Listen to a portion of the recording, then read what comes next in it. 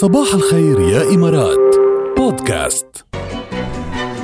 عبينا الطاسة، بيقولوا عبينا الطاسة يعني الراس، يعني عبينا الجمجمة مظبوط بهيك غنية صراحة. يعني واحد هيك روق وغدا وسمع شيء عن جد هيك حلو وجميل وراسي وراكز وهيك هيدا. فانه يلا متابعين بهيدي الاجواء. هلا صار وقت، بس قبل ما نروح على اخر الاخبار المحليه واخر الارقام وفي اخبار مهمه كتير اليوم، خلينا نخبركم انه بعد المدرسه ببلش المرح. وين؟ بمدن ياس الترفيهيه. يعني الباك تو سكول، العوده للمدرسه، ما بتعني انه يفوتكم تشويق على فراري ابو ظبي والمرح بياس ووتر وورلد ولقاء شخصياتكم المفضله بعالم ورنر براذرز ابو ظبي، لان دخول الاطفال مجاني لغايه 30 سبتمبر. صح بلشت المدارس، بس فينا ستيل يعني نكون بالمدرسه ونمرح كمان. في وقت للمرح ووقت للدرس ووقت لكل شيء. فانضموا لنا بصحبة أصدقائكم لمرح ما له مثيل بعد المدرسة. زوروا الموقع الإلكتروني yasthemeparks.com. إذا الموقع الإلكتروني yasthemeparks.com واشتروا تذاكركم اليوم، وأكيد تطبق الشروط والأحكام.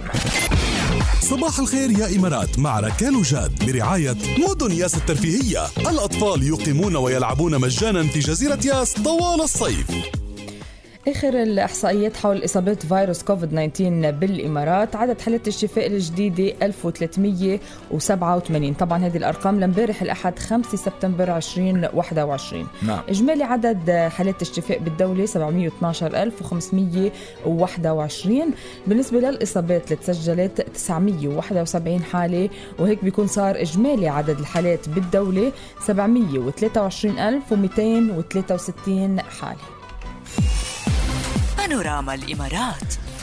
الخبر الأهم والأبرز: أعلنت دولة الإمارات أمس عن وثيقة مبادئ الخمسين، المشروع الأول ضمن مشاريع الخمسين، بحيث ترسم الوثيقة التي وجه بها صاحب السمو الشيخ خليفة بن زايد آل نهيان رئيس الدولة حفظه الله، واعتمدها صاحب السمو الشيخ محمد بن راشد آل مكتوم نائب رئيس الدولة رئيس مجلس الوزراء حاكم دبي رعاه الله، وصاحب السمو الشيخ محمد بن زايد آل نهيان ولي عهد أبو ظبي نائب القائد الأعلى للقوات المسلحة، توجه وترسم المسار الاستراتيجي لدولة الإمارات خلال دورتها الجديدة بالمجالات الاقتصادية والسياسية والتنموية والداخلية، وتغطي مشاريع الخمسين عدد من القطاعات الحيوية بتشمل الصحة والتعليم والتنمية الاجتماعية والاقتصاد والبيئة والإسكان والسياحة وريادة الأعمال والاستثمار والمهارات والقيم المجتمعية والثقافة والمجتمع والرياضة والشباب والأمن الغذائي والعلوم والتكنولوجيا المتقدمة وغيرها من القطاعات التي تشكل عماد الاقتصاد الوطني. وبلغ إجمالي المبادرات والمشاريع اللي تم الإعلان عنها أمس 13 مشروع ومبادرة بيغطوا مختلف القطاعات ب 675 مليار درهم. طبعا تفاصيل كتيرة يعني لا يتسع الوقت هون لحتى نقولها كلها. تفاصيل مشاريع الخمسين فيكم تفوتوا تقروها على كل المواقع الإخبارية والمكان صارت طبعا متاحة. يعني بانوراما الإمارات. أنجزت مبادرة الروح الإيجابية بشرطة دبي 6618 استطلاع رأي لأفراد المجتمع بالتعاون مع متطوعي فريق نبض الإمارات التطوعي وفريق عطاء حمدان التطوعي والروح الإيجابية بمشاركة 150 متطوع توزعوا بمراكز التسوق من دبي فيستيفال سيتي وسوق التنين الصيني، بهدف التعريف بالمبادرة والتسويق عن الفعالية والبرامج الرياضية اللي بتقدمها بمختلف مناطق الإمارة، وأخذ ملاحظاتهم واقتراحاتهم المستقبلية ومدى انتشار فعالية المجتمعية والرياضية والثقافية الهادفة للارتقاء بجودة الحياة.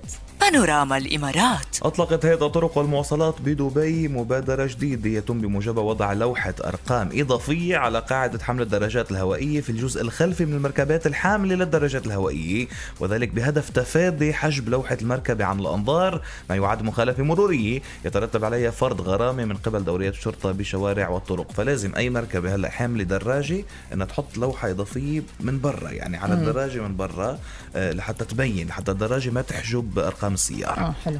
بانوراما الإمارات. نظمت مؤسسة دبي لخدمات الإسعاف حفل تخريج الدفعة الأولى من برنامج المسعف المتطوع الصغير اللي استمر على مدار 4 أيام بهدف تدريب وتأهيل الأطفال من الفئة العمرية 8 إلى 12 سنة على مهارات الإسعاف الأولية وكيفية الاتصال بالإسعاف في حال وجود حالة طارئة، بالإضافة لتنمية المهارات القيادية والاجتماعية. بانوراما الإمارات. هذه كان جولتنا على الأخبار المحلية، ومتابعين والأكذب منك حضرة جنابي.